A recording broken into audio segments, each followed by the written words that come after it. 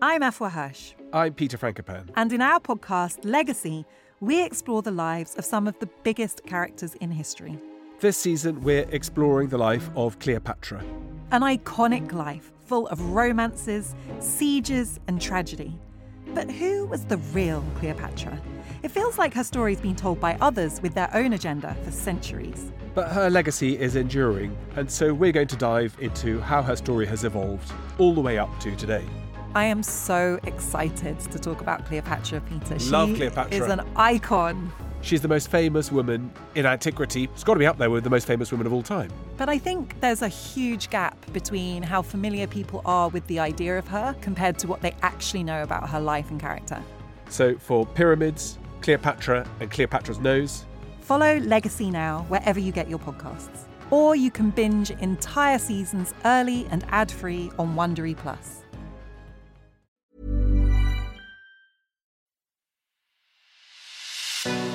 It's The Ancients on History Hit. I'm Tristan Hughes, your host, and in today's podcast, now in the mid-2nd century AD, a deadly plague struck the Roman Empire, the Antonine Plague. And this is the topic of today's podcast. We're going to be looking at the spread of the plague. We're going to be looking at the plague in Roman Britain.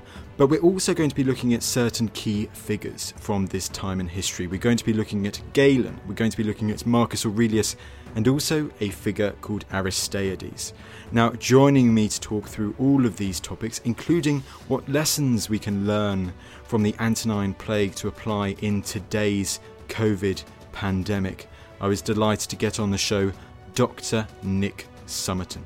Nick has spent decades in the medical industry. He's been a GP, he's been working during the COVID pandemic on the front line, and Nick is also a specialist in ancient Greco-Roman medicine. So stay tuned for another podcast with Nick in the near future where we go into incredible, quite gory detail about Roman eye care and Roman eye surgery. But in the meantime, here's Nick to talk about lessons from the Antonine Plague. Nick, thank you so much for coming on the show. Thank you very much. Now, first of all, thank you so much for your time, because actually you're a doctor and you have been on the front line during this pandemic. Yes, I've had a number of roles that I've undertaken. I've started off as a GP. I evolved into doing, like many of us, video consultations and then doing some work for the 111 service, and then some advisory work on testing and symptoms, because that's sort of one of my main research interests. But now I'm much more focused on well-being, both for myself and for many individuals who've suffered quite a lot under the pandemic. And so it'd be good to see some light at the end of the tunnel, I think. Absolutely. And talking about well-being, because you have an interest in ancient Greco-Roman medicine, and you believe that there are some interesting lessons, some parallels that we can look at with the current crisis. Yeah, exactly. I mean, I think some of the individuals who were alive at the time of the Antonine Plague, during the reign of Marcus Aurelius, they actually did focus very much on things that are becoming relevant again to us today. The idea of fresh air, the idea of exercise, the idea of sensible eating, the idea of getting enough sleep. Galen, the physician to Marcus Aurelius, was particularly focused on these and wrote a couple of large books on hygiene, in which he was very keen on promoting these. So let's go on to the background then first. You mentioned the Antonine Plague, and you mentioned one of those key figures there, Galen. Who was Galen? Well, Galen, born in Pergamon, he was, some people would say, a slightly arrogant individual and probably quite difficult at his time, but became a very eminent physician over the Roman Empire, spent time in Pergamon, spent time in Egypt, Alexandria in particular, learning anatomy, worked as a physician originally for gladiators back in Pergamon, and then travelled to Rome, where he gradually got involved in Roman society and eventually became physician to Marcus Aurelius.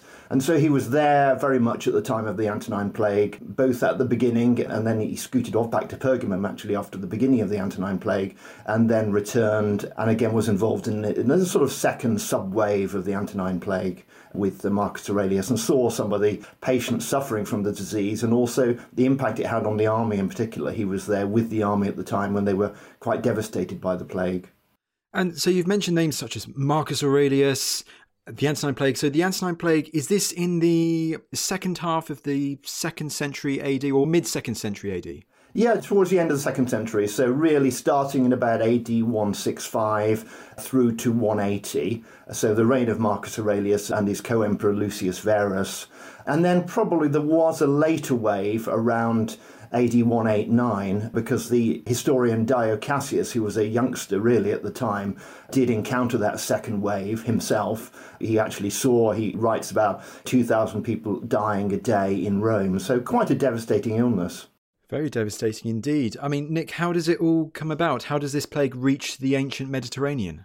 Well, the plague was probably smallpox, although there has been some suggestion that it might have been measles, but I think the consensus is that it was smallpox, and probably picked up as a result of the Parthian War in Mesopotamia and then transferred by the troops back to Rome afterwards. At least that's the modern view. The ancients had a slightly different view about how it occurred. Their view was that a soldier had gone to a place called Seleucia, opened a golden casket in the Temple of Apollo and let out the plague from there. And that's actually relevant because later on, Apollo becomes quite relevant in terms of people trying to protect themselves from the plague. But that was the ancient view, was that it was a pestilence that came out of this golden casket at the Temple of Apollo. But I'd say the traditional modern view is that it was smallpox spread by the troops as they moved back from the Parthian War in Mesopotamia in about AD 165. And I guess the question then, Nick, is if it's coming back with the troops, how does it start spreading so rapidly to become this illness that has become infamous in ancient history? Yeah, well, I think the troop movements were key in bringing it back to Italy. And then good communications, which, we highlight as being a great thing about the Roman Empire, they were unfortunately very good at spreading the illness around. And of course, the other thing were people living in fairly close proximity, not as good hygiene perhaps as we might imagine about the Roman world, and that would have spread the disease. In terms of it moving further, particularly up to Britain and into Gaul and in the Rhineland provinces, probably a lot of it travelled by boat up the Rhone and the Rhine and then across the English Channel into ports at places like London and Gloucester.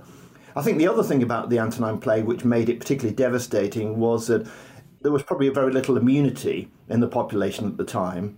So effectively a virgin population in terms of smallpox. So that would have caused quite a few problems. And one thing that Galen noted in the effect on the troops, he noticed that as it was winter, when it hit the troops at Aquileia, it was particularly devastating. So again, climate was an influence as well. So it travelled by road, by boat, by the movement of troops, and also compounded, as I said, by the climate and the hygiene and the close proximity of people beginning to move into towns and cities more than they had done previously. Nick, keeping on Rome, as you say, we sometimes think of the sewers, the Cloaca Maxima, we think of the aqueducts, we think, oh, actually, they were very good sanitation. Completely opposite, very, very poor sanitation, a lot of squalor. And you can imagine in those places with the insulae, where everyone's cramped together, that must have been like the plague of Athens in the centuries before, should we call it a breeding ground for the spreading of this illness? Yeah, exactly. People very close proximity. I think sanitation, we sometimes take a rather modern view about Roman public health practices because we see the bathhouses and we see the aqueducts and we see the drains. But actually, a lot of the time, they would have lived in squalor. And I think Scobie, the historian, often says that probably Rome was very much like Paris in the 17 and 1800s, people wallowing around in sewage a lot of the time. So it probably wasn't as clean and hygienic as we think it was. And as I say, very close proximity and people living very much on top of each other as well. And Nick, then going further west, it's quite interesting how we've talked about Mesopotamia, we've now talked about Rome, and now let's talk about Roman Britain and the Antonine Plague. And you mentioned London, you mentioned Gloucester. Let's focus on Gloucester, because at the time of the plague, this is a thriving Roman settlement. Yeah, I mean, it was really founded as coloniae, probably under the reign of the Emperor Nerva in about AD 97, had been a legionary fortress beforehand, and it had thrived really since foundation by Nerva. It was doing extremely well, and the archaeology at that time, it was walled, which was unusual for a town at that time as well in Britain, but it was 380 acres, large town, baths, temples, forum, statues, some very grand houses, some peristyle type houses with mosaics and hypocaust. So really a grand place, and of course a big port. And things like the iron and lead was being transported. So iron from the Forest of Dean, and from the Mendips, lead was being transported as well. So a busy place, busy civilian port. And so what's this extraordinary archaeology that has been uncovered that might suggest that Gloucester was struck down by the Antonine Plague? Well, it was quite interesting. I mean, they were excavating along London Road in Gloucester, and the Oxford Archaeology Unit in about 2004, 2005, found lots of graves in a cemetery, but found this mass grave as well, where it appeared that about 91 bodies, although difficult because they're obviously all mixed up in bits and pieces, had sort of been tipped in. So the bones were intermingled, intermeshed, and they'd been tipped in, probably covered immediately because there was no evidence of rodents had been nibbling the bodies. So they were all tipped in. And the idea, I mean, mass graves like this, you think to yourself, well, is it because there's been major warfare? Is it because they're all poor people and it's something about they can't afford proper burials? And certainly if you go to more modern mass graves, like, for example, the Battle of Towton up here in Yorkshire, you would find a lot of injuries on the bones from the battle. No injuries on any of these bones, so no evidence of any trauma, so it probably wasn't a battle. And they were well nourished as well. So they weren't paupers, and they looked like they'd all been tipped in at the same time. And so pottery, some other items, for example, a hairpin and some brooches, indicated that it was consistent with the bodies being tipped into this pit at the time of the Antonine Plague. Mass graves are quite interesting because they generally relate to something terrible that's caused some sort of breakdown in society, and so normal burial practices can't take place. And so we look back to the Athenian plague, where about 150 individuals were found in a mass grave there. About 1,000 were buried normally, but there was this mass grave as well, again showing the similar effect of a plague. So quite interesting, and we can't prove it was smallpox, but it's highly suggestive. It's very difficult to come up with an alternative explanation at the time. Absolutely, and I'm glad you mentioned that cross-reference with the Plague of Athens, because when you think of the importance of burial for the ancient Greeks and the fact that they put them all in this mass grave, I don't know if it was similar for the Romans, this importance of burial and being able to tell which bones belong to which person. The fact, as you said, they're being meshed together as well. It seems as if these burial rites have just been thrown aside because of perhaps the significant impact of what could perhaps be plague on ancient Roman Gloucester. Exactly. I mean, in the writings about the Peloponnesian War, they actually say the man became indifferent to every rule of religion or law. So in other words, that typifies the problems. And I think it's, again, we saw this in the Black Death as well. We probably saw it less so actually in the plague in the 1600s. There's always been a view that there were mass graves, but probably there was more mass burials actually. So they didn't lose control, probably in the way that they lost control in Athens and probably in the Antonine Plague and also probably in the Black Death as well. So yeah, it does say something about the impact on society.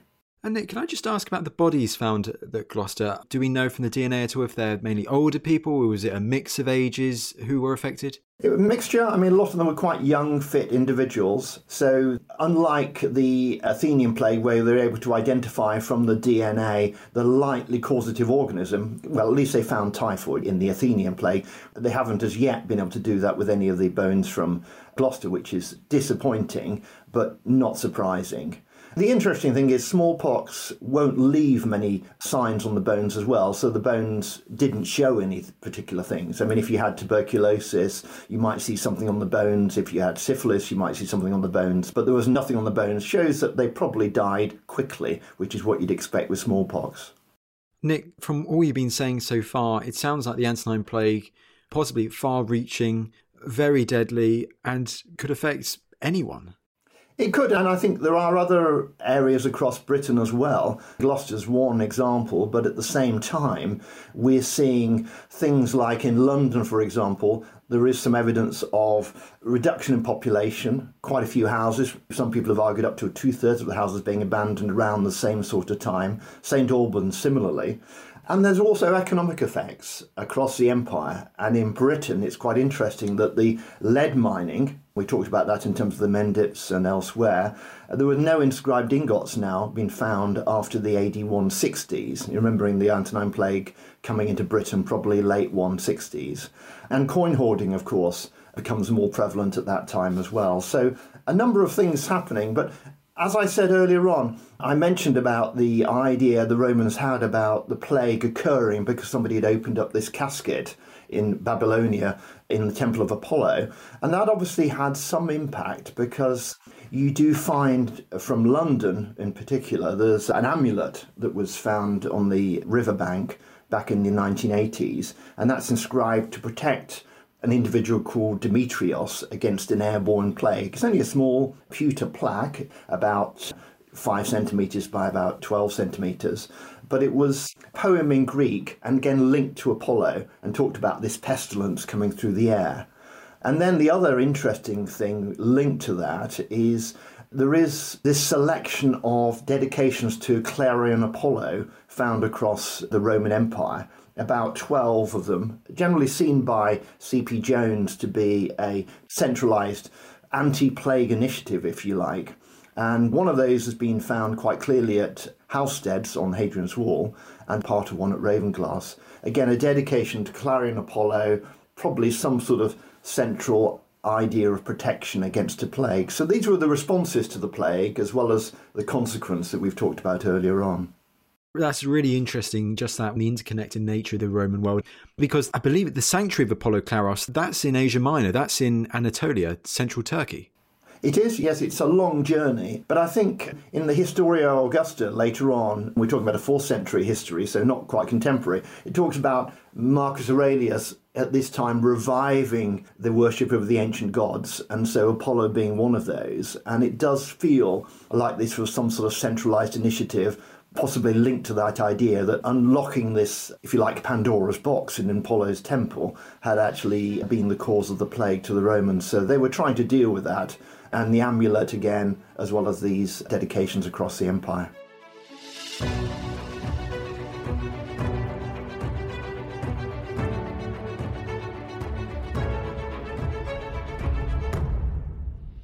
Catastrophic warfare, bloody revolutions, and violent ideological battles.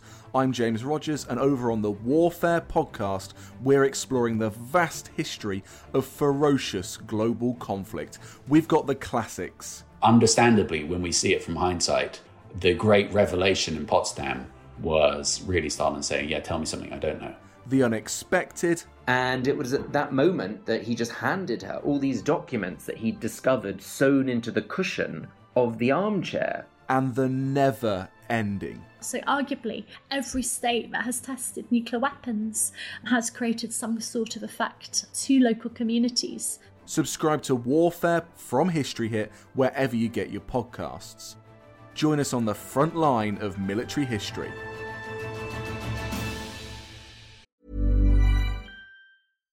When you drive a vehicle so reliable it's backed by a 10-year, 100,000-mile limited warranty, you stop thinking about what you can't do and start doing what you never thought possible. Visit your local Kia dealer today to see what you're capable of in a vehicle that inspires confidence around every corner. Kia, movement that inspires. Call 800-333-4KIA for details. Always drive safely. Limited inventory available. Warranties include 10-year 100,000-mile powertrain and 5-year 60,000-mile basic. Warranties are limited. See retailer for details. This is After Dark, myths, misdeeds, and the paranormal. The podcast that takes you to the shadiest corners of the past, unpicking history's spookiest, strangest, and most sinister stories. I'm Maddie Pelling. And I'm Anthony Delaney. Join us every Monday and Thursday, and we'll take a look at the darker side of history, from haunted pubs to Houdini, to witch trials and arsenic-laced breakfasts. Follow After Dark, myths, misdeeds, and the paranormal wherever you get your podcasts. Brought to you by History Hit.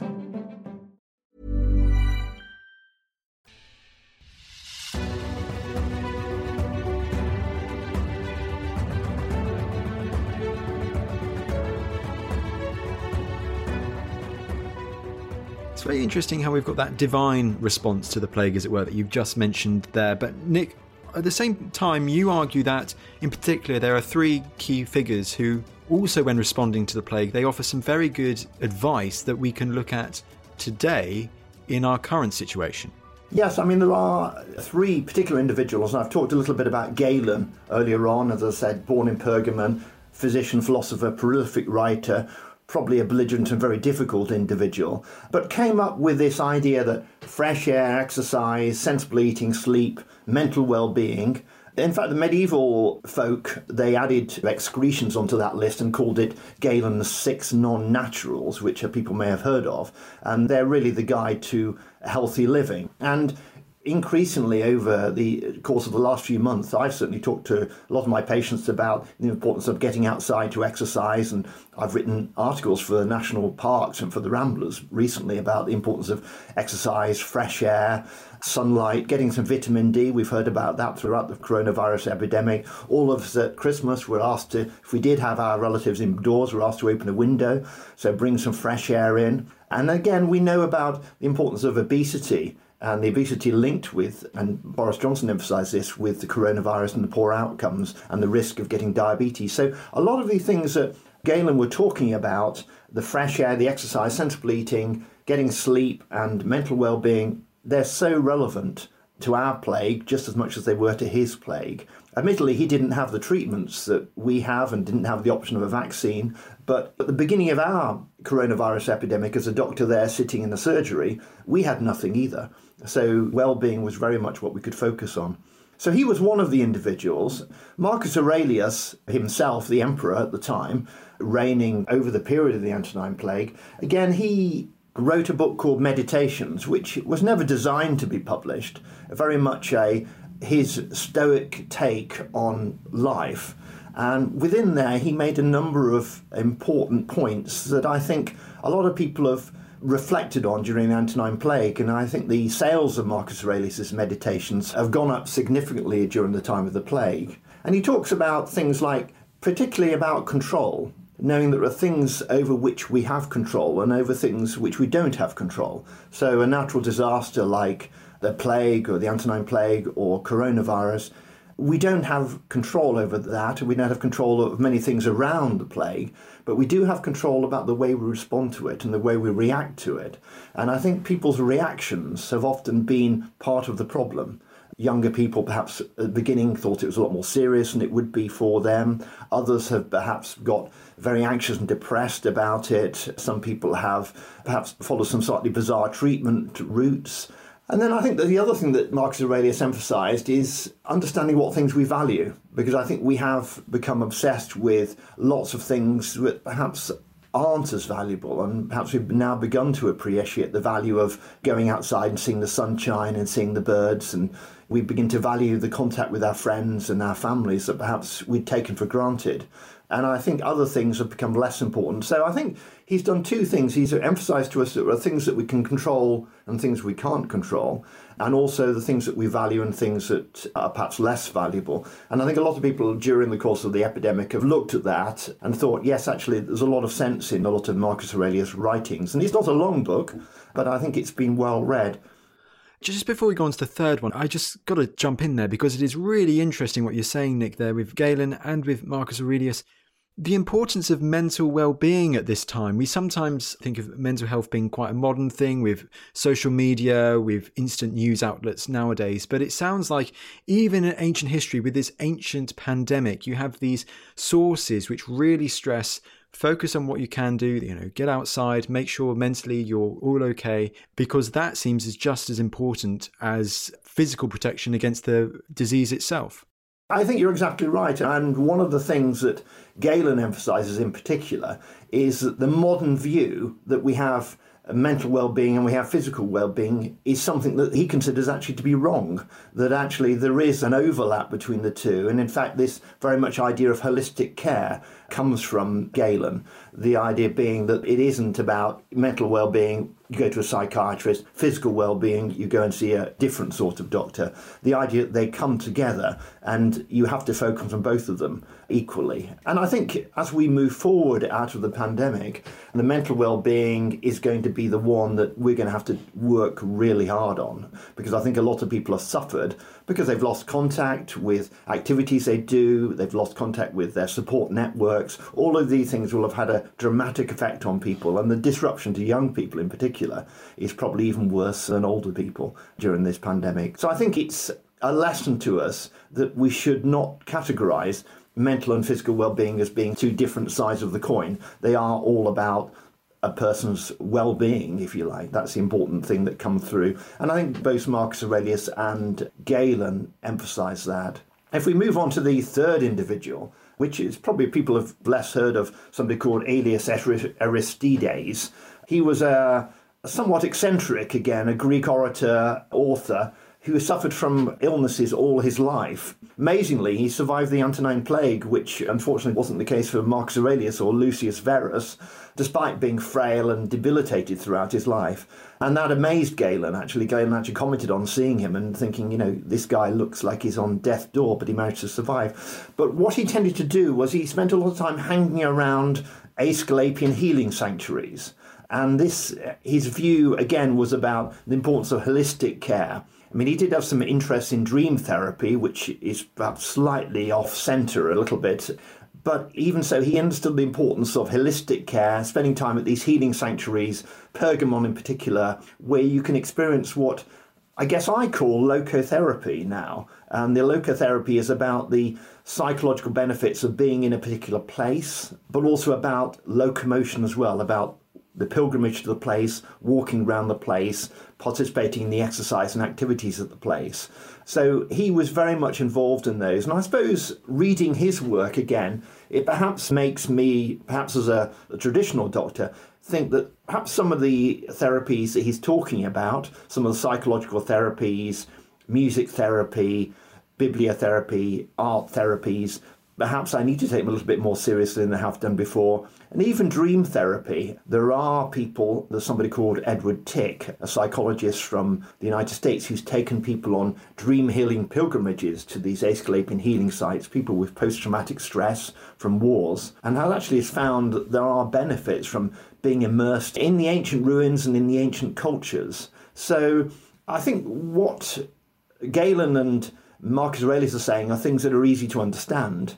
Aristides is saying some other different things about the importance of locations, it's important about healing sites and healing sanctuaries, and the other psychological treatments, including dream therapy, that you might be able to encounter there. Certainly many people have had bad dreams during the coronavirus epidemic. Dreams are an issue, but where we go in terms of dream healing, be interesting to know. But I think we probably need to open our minds to other therapies which might have some relevance to get us over the next phase of this pandemic and recover. Absolutely. In today's pandemic world, do we have any sites that you think could be an equivalent to the Asclepian sanctuary at Pergamum that could work as that kind of psychological place in this current pandemic? Well, it's difficult. There's two healing sanctuaries in Britain which I've visited, Lydney and Littledean along the side of the River Severn, and they're beautiful sites to visit, mainly because when you visit them, nobody else is there, because very few people know about these or they're difficult to access. But actually, you generally feel better in these places. Lydney in particular, it's a beautiful site, excavated by Mortimer Wheeler back in the 1930s, and it's on the hill in the grounds of Lydney Park. So you actually get a beautiful view across to the River Severn, and you can see the river snaking away, the silver of the River Severn snaking away in the distance. And you're wandering around there amongst the ancient ruins. And it's nice to visit, but you actually do feel better.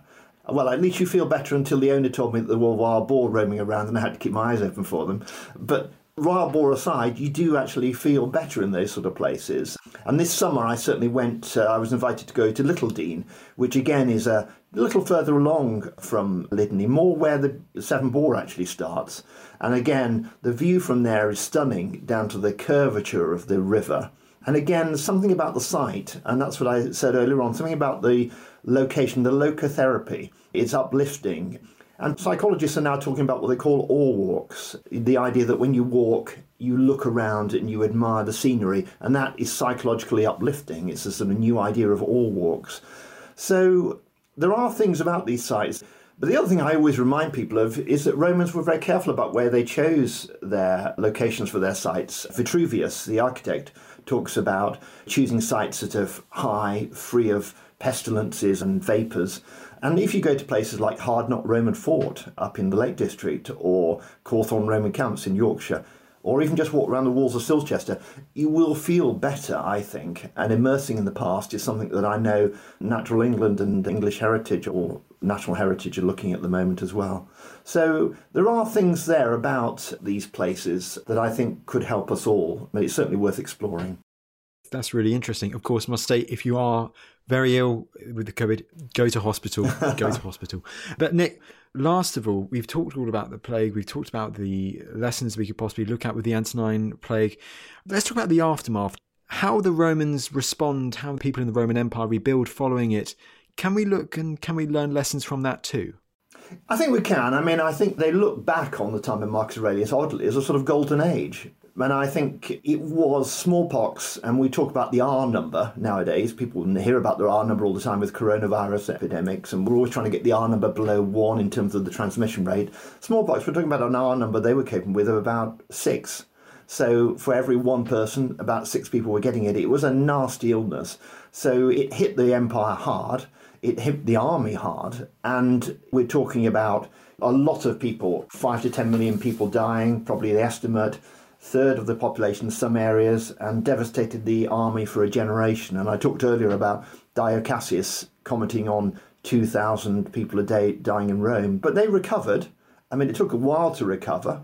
There is a sort of slight hesitation I make about how good the recovery was, because if you think the army was devastated, it did lead on to the promotion of people that perhaps you might not have wanted to have emperors in the future. So we look at Septimus Severus and his sons in particular, Caracalla and Gaeta, whose main items in common was an interest in fratricide. People like that perhaps might not have appeared if we hadn't have had the Antonine Plague. So they recovered, but they recovered, I would say, with some caveats attached to it. So hopefully we'll recover and we won't end up with Caracalla at the end of it.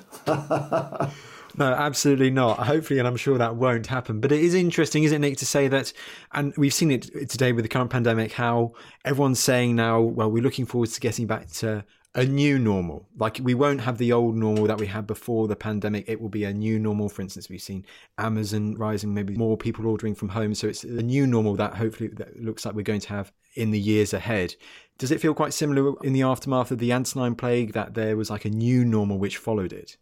I think there was. I mean, you have a funny period after the Antonine Plague going into the 3rd century in the Roman world, and I think it took them a while, and we're talking about, I would think, well, it was a bit of a mess really after Septimus Severus, and then we end up eventually getting to Diocletian and Constantine, but they did get there. I mean, the empire continued and rebuilt. And if you go into the provinces, Roman Britain in particular, we can look at the age of the villas beginning to come on, and a lot of the villas, particularly around here in the north, they were thriving. And you see things, particularly around small towns around York, like Malton, you see, nice mosaics and splendid houses being built in the 50, 60 years after the Antonine Plague, and places and temples, as say at Lydney, beginning to be established in that period as well.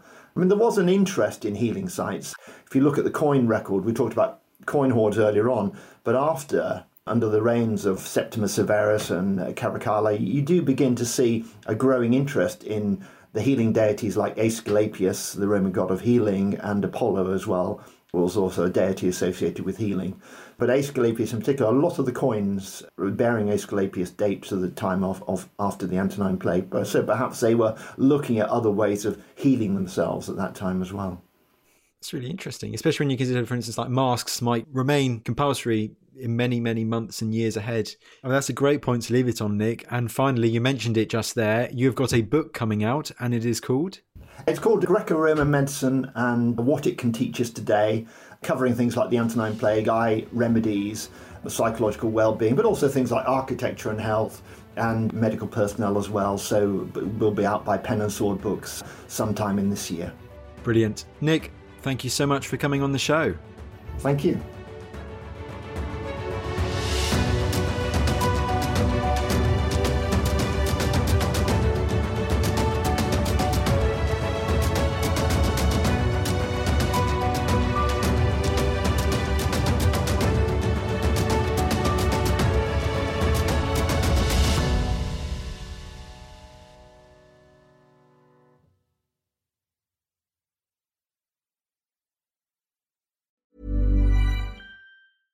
Selling a little or a lot? Shopify helps you do your thing however you cha-ching. Shopify is the global commerce platform that helps you sell at every stage of your business. From the launch your online shop stage to the first real-life store stage, all the way to the did we just hit a million orders stage.